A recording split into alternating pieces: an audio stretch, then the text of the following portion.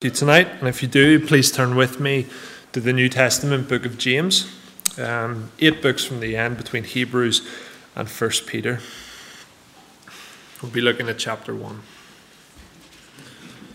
A short bit of context on this. The book is written by James, who's the half-brother of Jesus. He's a leader in the church in Jerusalem, where he's teaching the believers there and discipling them in their faith.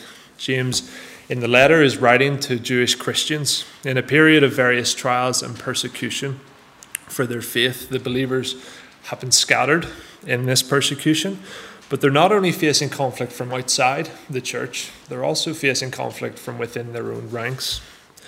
There is social conflict. There's the rich against the poor. There are factions creating division amongst themselves. And rather than these trials that the believers are facing, drawing them closer to one another and closer to God, what we actually see is their true colours being revealed as they're lured and enticed by their own desires. Some are going as far as to even to blame God for what they're facing. And James is writing to these believers to, 1, challenge them about their actions, 2, to instruct them on how they should be facing the trials, and 3, to correct them in their devotion or their lack of to the Word of God. So let's read the main passage that we'll be in tonight, James 1, verses 19 to 27. Know this, my beloved brothers, let every person be quick to hear, slow to speak, and slow to anger. For the anger of man does not produce the righteousness of God. Therefore, put away all filthiness and rampant wickedness, and receive with meekness the implanted word, which is able to save your souls. But be doers of the word, and not hearers only, deceiving yourselves. For if anyone is a hearer of the word and not a doer, he is like a man who looks intently at his natural face in a mirror. For he looks at himself and goes away and at once forgets what he was like. But the one who looks into the perfect law, the law of liberty, and perseveres, being no hearer who forgets, but a doer who acts, he will be blessed in his doing. If anyone thinks he is religious and does not bridle his tongue, but deceives his heart, this person's religion is worthless. Religion that is pure and undefiled before God the Father is this: to visit orphans and widows in their affliction, and to keep oneself unstained from the world. Now, it's been a few years since I was in hospital for surgery to have my gallbladder removed. Typically, when you have gallstones, you'll fall into one of 3 categories, at least one of 3 categories: fair, fat, or 40. So I'm not a woman, so I'm not fair. And I think I was 25 when I had the surgery, so I wasn't 40. So clearly I'm just an exception to these rules. At this specific, I don't know why you're laughing. At this specific time, I'd been in hospital for around a week, and I had the great news that I would be allowed home for the weekend. I couldn't wait. I'd been stuck in the same room all week, poked and prodded with needles. I had x-rays, ultrasounds, MRIs, jaundice, the lot. I was just sick of it and ready to go home. And as I was leaving the ward, the nurses warned me what I could and couldn't eat. They couldn't have been clearer about what they avoid. Avoid any processed or fatty foods. Nothing that's going to aggravate your gallbladder. So, of course, I nodded, yes, no problem. Yep, whatever it takes to get home. So, up I got, out of the hospital, out the door, into the car with Adam, and straight home. After picking up a sandwich at Subway with hot chili sauce in it. I was back in the same hospital room within the hour, in an excruciating amount of pain. My own foolishness and my selfishness meant that I had to experience pain that could have been avoided if I had listened to the wisdom of the nurses who knew better than I did. They had told me what to do, but my selfishness said, no, I hear what you're saying, but I'm going to overrule that and do what I desire instead. And in the book of James, we see a group of believers who are suffering, and rather than listening, submitting, and being doers of the word of God, they've deceived themselves and become hostile to one another. They've gone astray, which is inevitable when we don't have the Word of God as our foundation. Well, why is it important for Christians to listen to the Bible? We've already been saved, yes, but the process of Progressive sanctification is very much still happening. Sanctification has been spoken about quite a lot the past few Sundays, including this morning. It's been unintentional by the speakers, but nothing is unintentional for God. It's the refinement of believers who are set apart. As we seek to become more like Christ, we put away our sinfulness and we follow him with the help of the Holy Spirit. The Bible is the method that God has chosen to communicate to his people. The words on the pages that we read have been breathed out by God and written down by man, inspired by the Holy Spirit. So when we read God's word, we hear God speak. We listen to God's word. And through this, we as believers who should be seeking to live for him can know what God wants of us and expects of us. And in our passage in James, this isn't the case for all the believers. And at times it's not for us either. Not listening to God's word means that the people are already going down the path of disobedience. The idea of being quick to hear and slow to speech and slow to anger wouldn't be anything new for these Jewish believers who have grown up learning the Old Testament and the many times that it's mentioned. Ecclesiastes 7, Proverbs 13, 15, 17, 29, Psalm 4, the list goes on. Needless to say, this was well known to the believers. How can they possibly expect to follow the straight and narrow path if they aren't going to fix their eyes on the word, which is their guide? And sure enough, other voices come and lure them from the darkness, manipulating the words of truth the people have read because they aren't returning to the source to be filled. If we're not listening, then we can't expect our faith to grow or know what we stand for as Christians. We can't expect our relationship with God to become fruitful if we're not being spiritually fed. And I don't just mean on Sundays, I mean every day.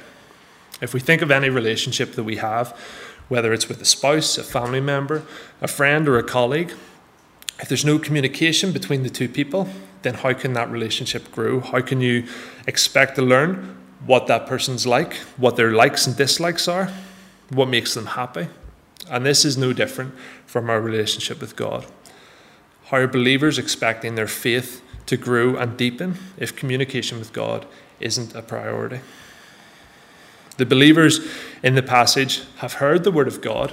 They know the way that they're supposed to live for God, yet they let their current circumstances and trials shift their ears from listening to the word back to their own sinful desires. And it's distorted their view of God and each other. Their anger and selfishness are resulting in a life that's not producing righteousness. Now, it's easy for us to read this and look down on them and think that somehow we've got it all together in a way that they didn't. But in times of trial, I'd hazard a guess that we all can be quite quick to forget, to be quick to listen, and become quick to speak and to anger instead. Some of these believers have gone as far as to blame God for their sinfulness, and James rebukes this in verse 13, saying, "Let no one say when he is tempted, I'm being tempted by God. For God cannot be tempted with evil, and he himself tempts no one." These lies come from neglecting to listen to God's word, neglecting to listen to what God tells his believers about himself and what he wants and does for his people. This neglect results in a self-centered, self-created God of our own imaginations to serve our needs.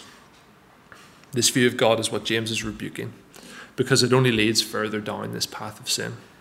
If the Jewish believers were to listen and to root themselves in the word of God, then they would know who he is truly and how to navigate this time of trials and persecution. We can see the dangers of being ignorant to the word. And James in verse 23 uses a parable-like illustration to highlight how foolish this behavior is to believers.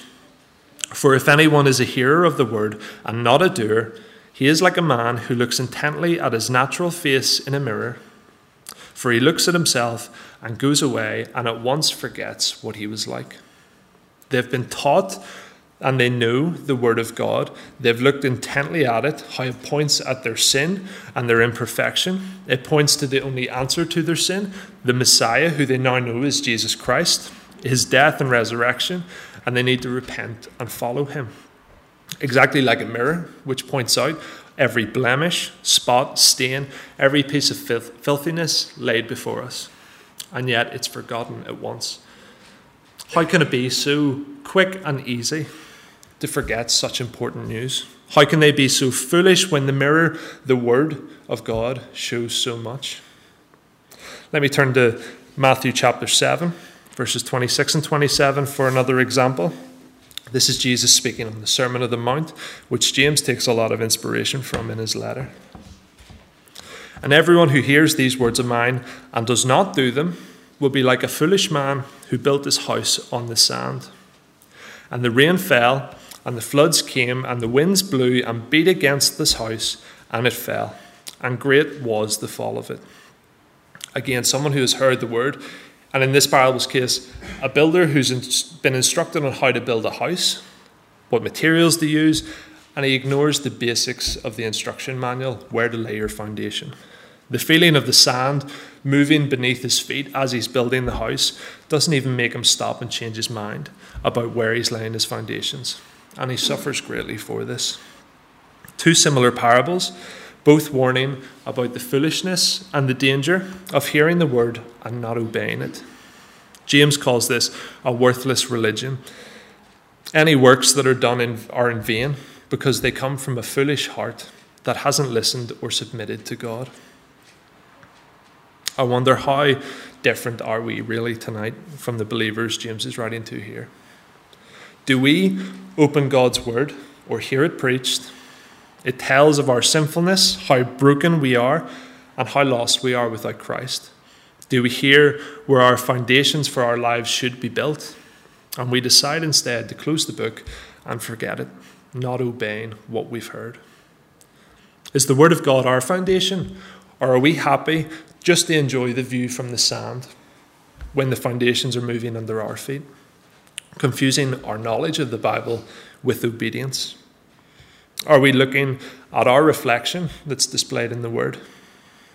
Or have we forgotten? When the trials come, do we draw closer to God and become quick to hear? Or do we grow distant and become quick to speak and to anger? If we're not rooted in the Word of God, many opposing voices will come and uproot us given the opportunity. The only true freedom and correct voice that we can listen to is the Word of God, which produces righteousness. James makes it clear that living in ignorance of the word is a sign of spiritual immaturity and perhaps even evidence that you were never truly saved to begin with. Chapter 2, verse 14 says, "What good is it, my brothers, if someone has a faith but does not have works? Can that faith save him?" And verse 17 says, "So also faith by itself, if it does not have works, is dead." Do we understand how serious this is as believers? What kind of listener to God's word are you, if we're being honest with ourselves? Are there changes that we need to make so that we can listen to God's word differently? And if so, how do we do this? How can we fix this? I've got 3 points that I want to look at tonight. We're to listen, submit, and be doers. So the first is to listen to God's word. As I said before, verse 19 in James wouldn't be anything that the Jewish believers hadn't already known: to be quick to hear, slow to speak, and slow to anger. Verse 21 says, "Therefore put away all filthiness and rampant wickedness, and receive with meekness the implanted word, which is able to save your souls." We're to let go of our sinful habits, the filthiness and the wickedness. More, we'll be looking at that later. And we receive the word. We open it, we read it, we hear it preached, we meditate on it, we listen to it. We receive it now. Notice the tense that James uses here. It's not that you have received the word when you became Christians. This isn't just for young Christians in the faith who are finding their feet.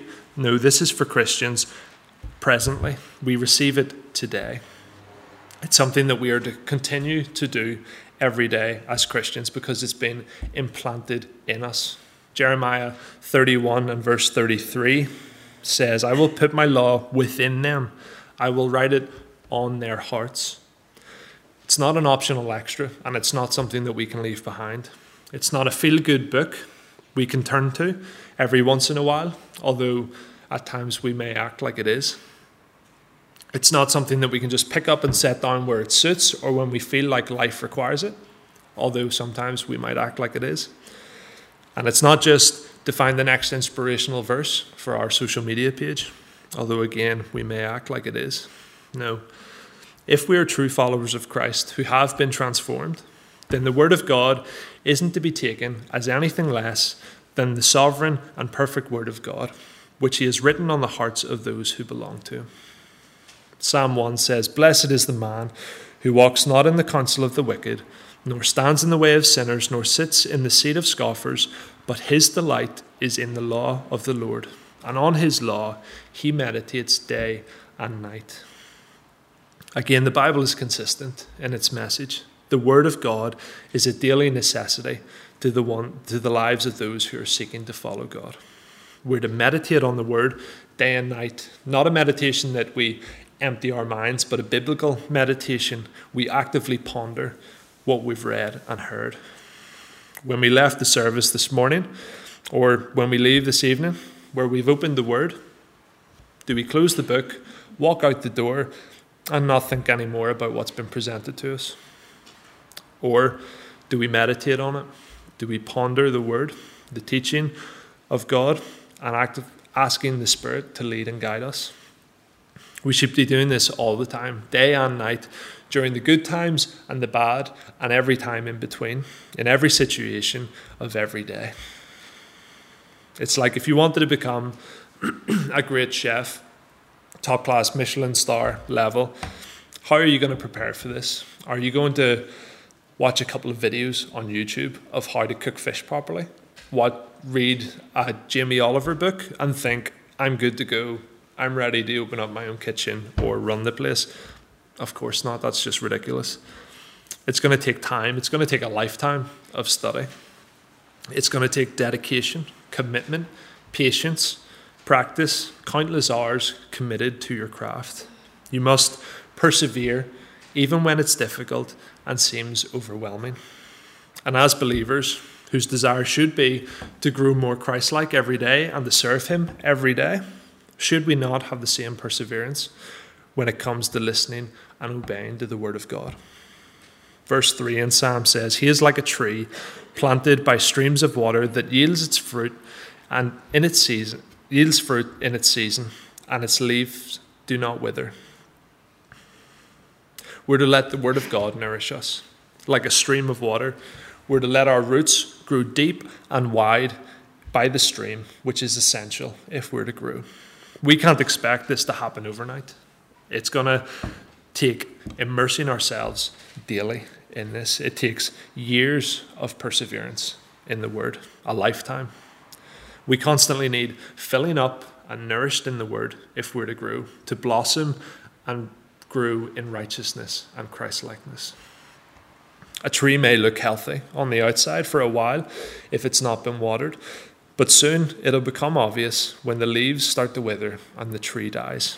Like believers who look like they've got it all together on the outside, but really their foundation is in the sand, and they lack properly listening to the Word. It becomes apparent, and their lack of properly listening to the Word becomes apparent in their lack of obedience, just like the Jewish believers. The believer who does receive the Word faithfully and relies on it will be blessed. They will yield fruit, and their leaves will not wither. This isn't just for the younger men and women in the church either.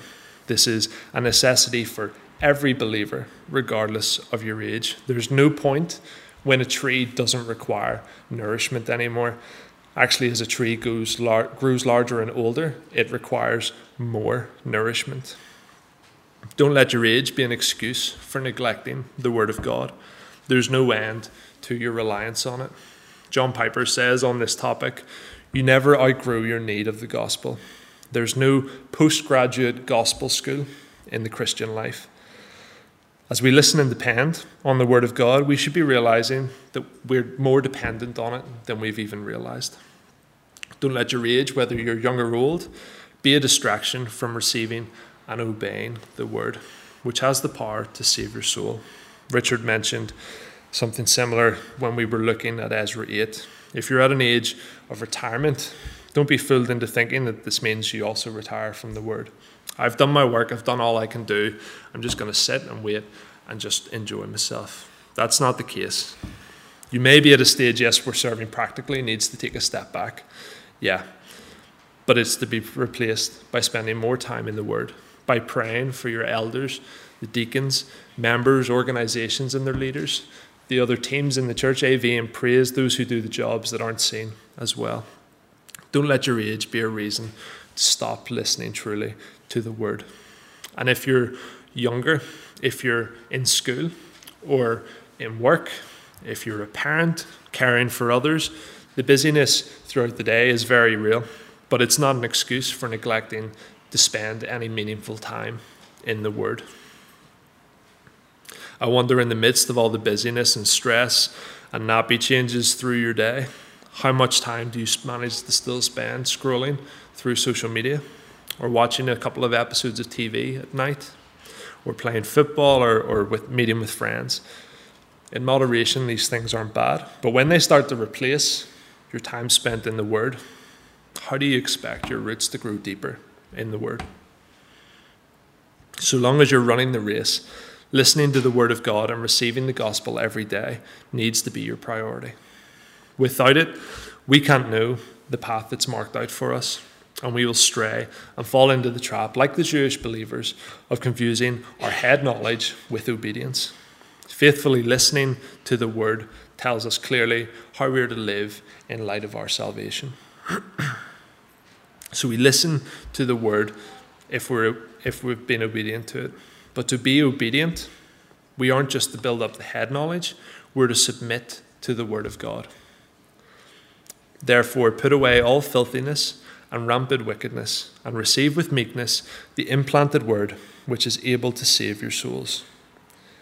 If we as believers have truly listened to the Word of God, then submission must follow. Again, this isn't an optional extra. If it doesn't, if we just listen and do without submitting, then this is a recipe for a heart that's selfish and proud, someone who looks to their own glory rather than to give glory to God. A Christian is to yield their sinfulness and put it away and submit to the perfect way of God. Let me read Philippians 3, verses 13 to 16. Brothers, I do not consider that I have made it my own, but one thing I do, forgetting what lies behind and straining forward to what lies ahead, I press on towards the goal and the prize of the upward call of God in Christ Jesus. Submission isn't a word that people like to hear in a world that's pushing freedom in every area of society. And for those who aren't Christians, the thought of submission can be a real deal breaker to them.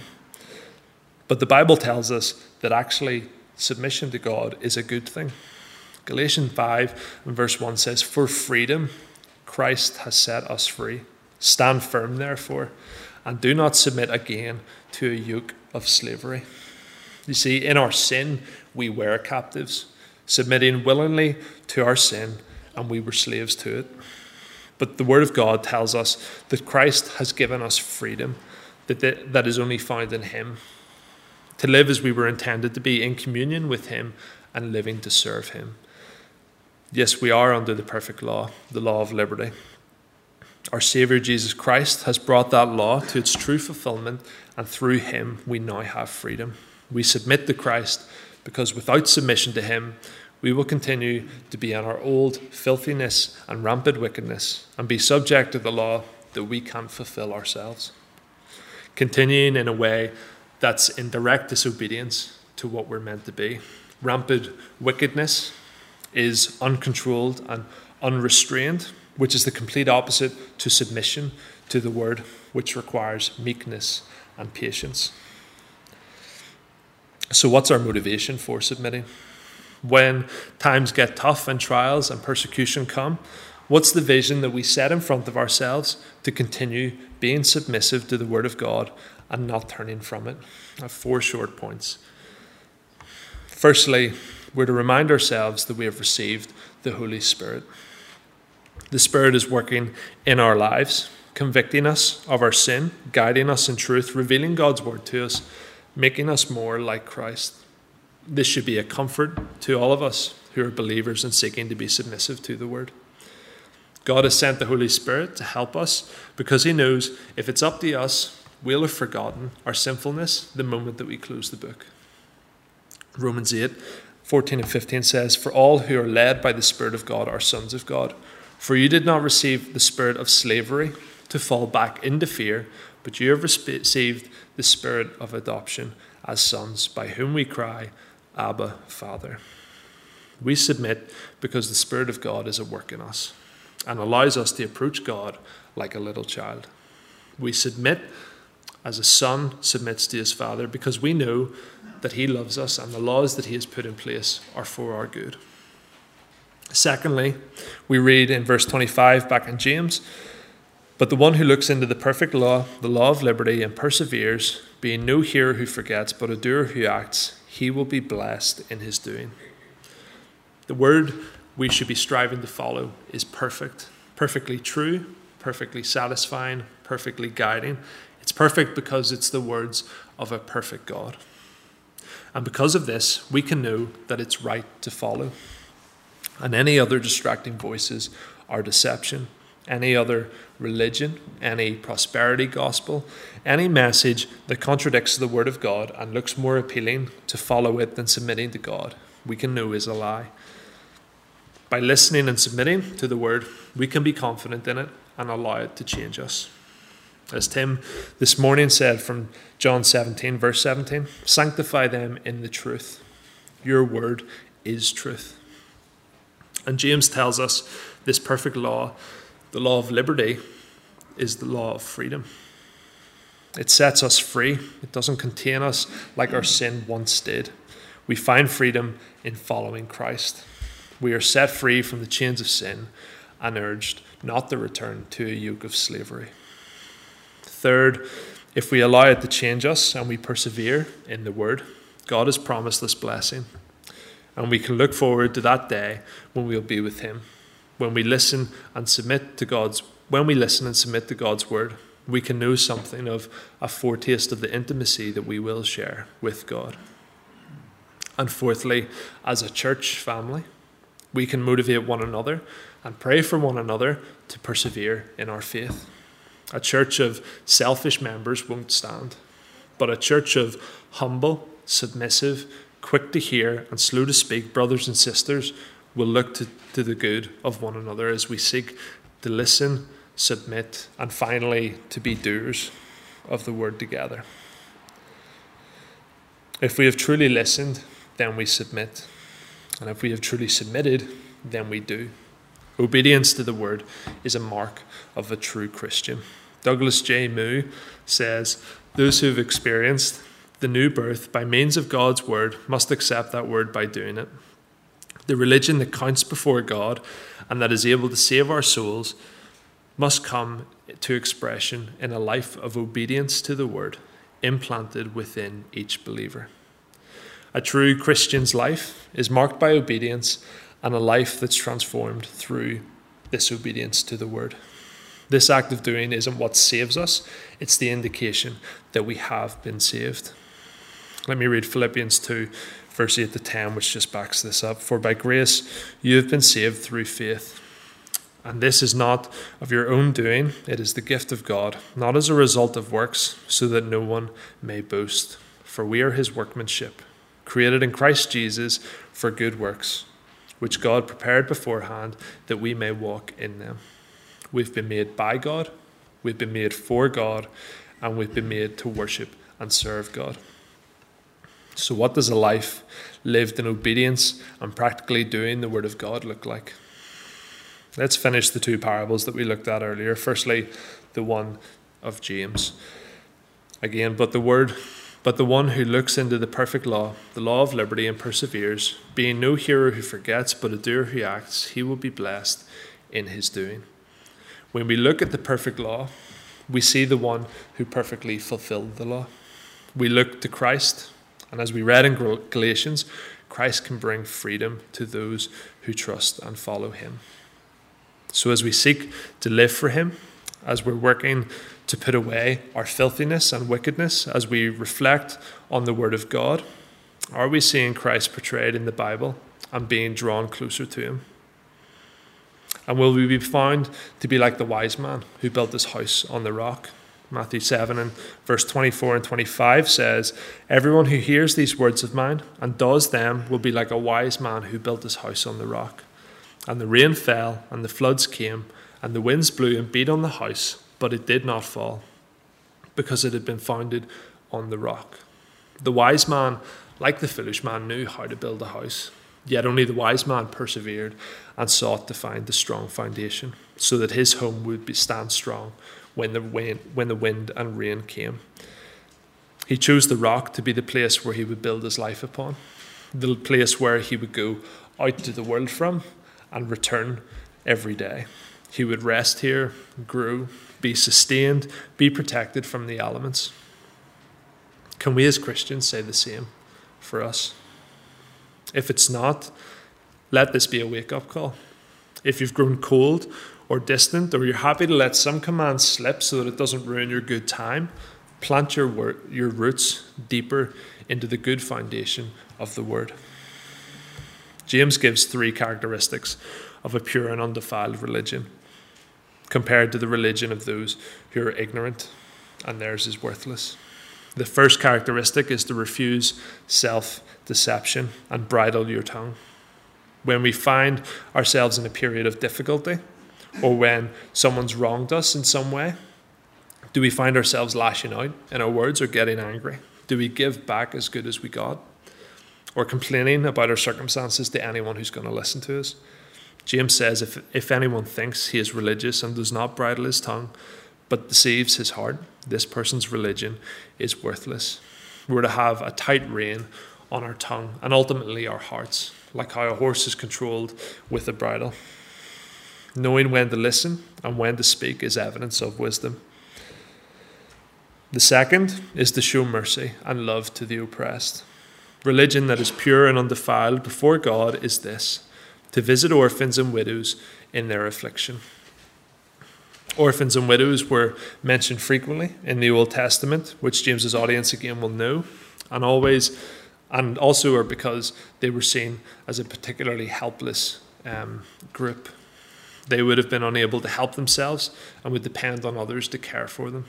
It's not quite the same today, but you get the idea of what James is trying to say. They were described as outcasts, the helpless, the ones that society would turn their nose up at.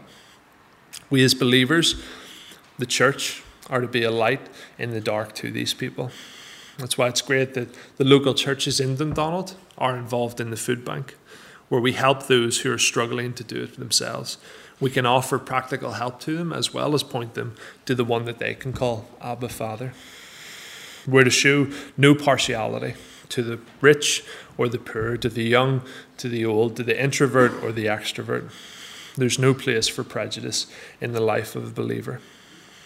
And the third characteristic is to keep oneself unstained from the world. James uses sacrificial language here when he uses the word unstained to describe what pure religion looks like. It's typically found in the Old Testament or in 1 Peter, as we read this morning during communion, when referring to the Lamb without spot or blemish. And of course, this is the perfect link to Christ, who is the Lamb of God, who is without sin, perfect, and was made the once and final sacrifice to save us. We know that we are sinful, fallen creatures who already have failed to keep ourselves unstained from the world and continue to fail every day. But we persevere in Christ's likeness, continuing to seek his will be done and not ours.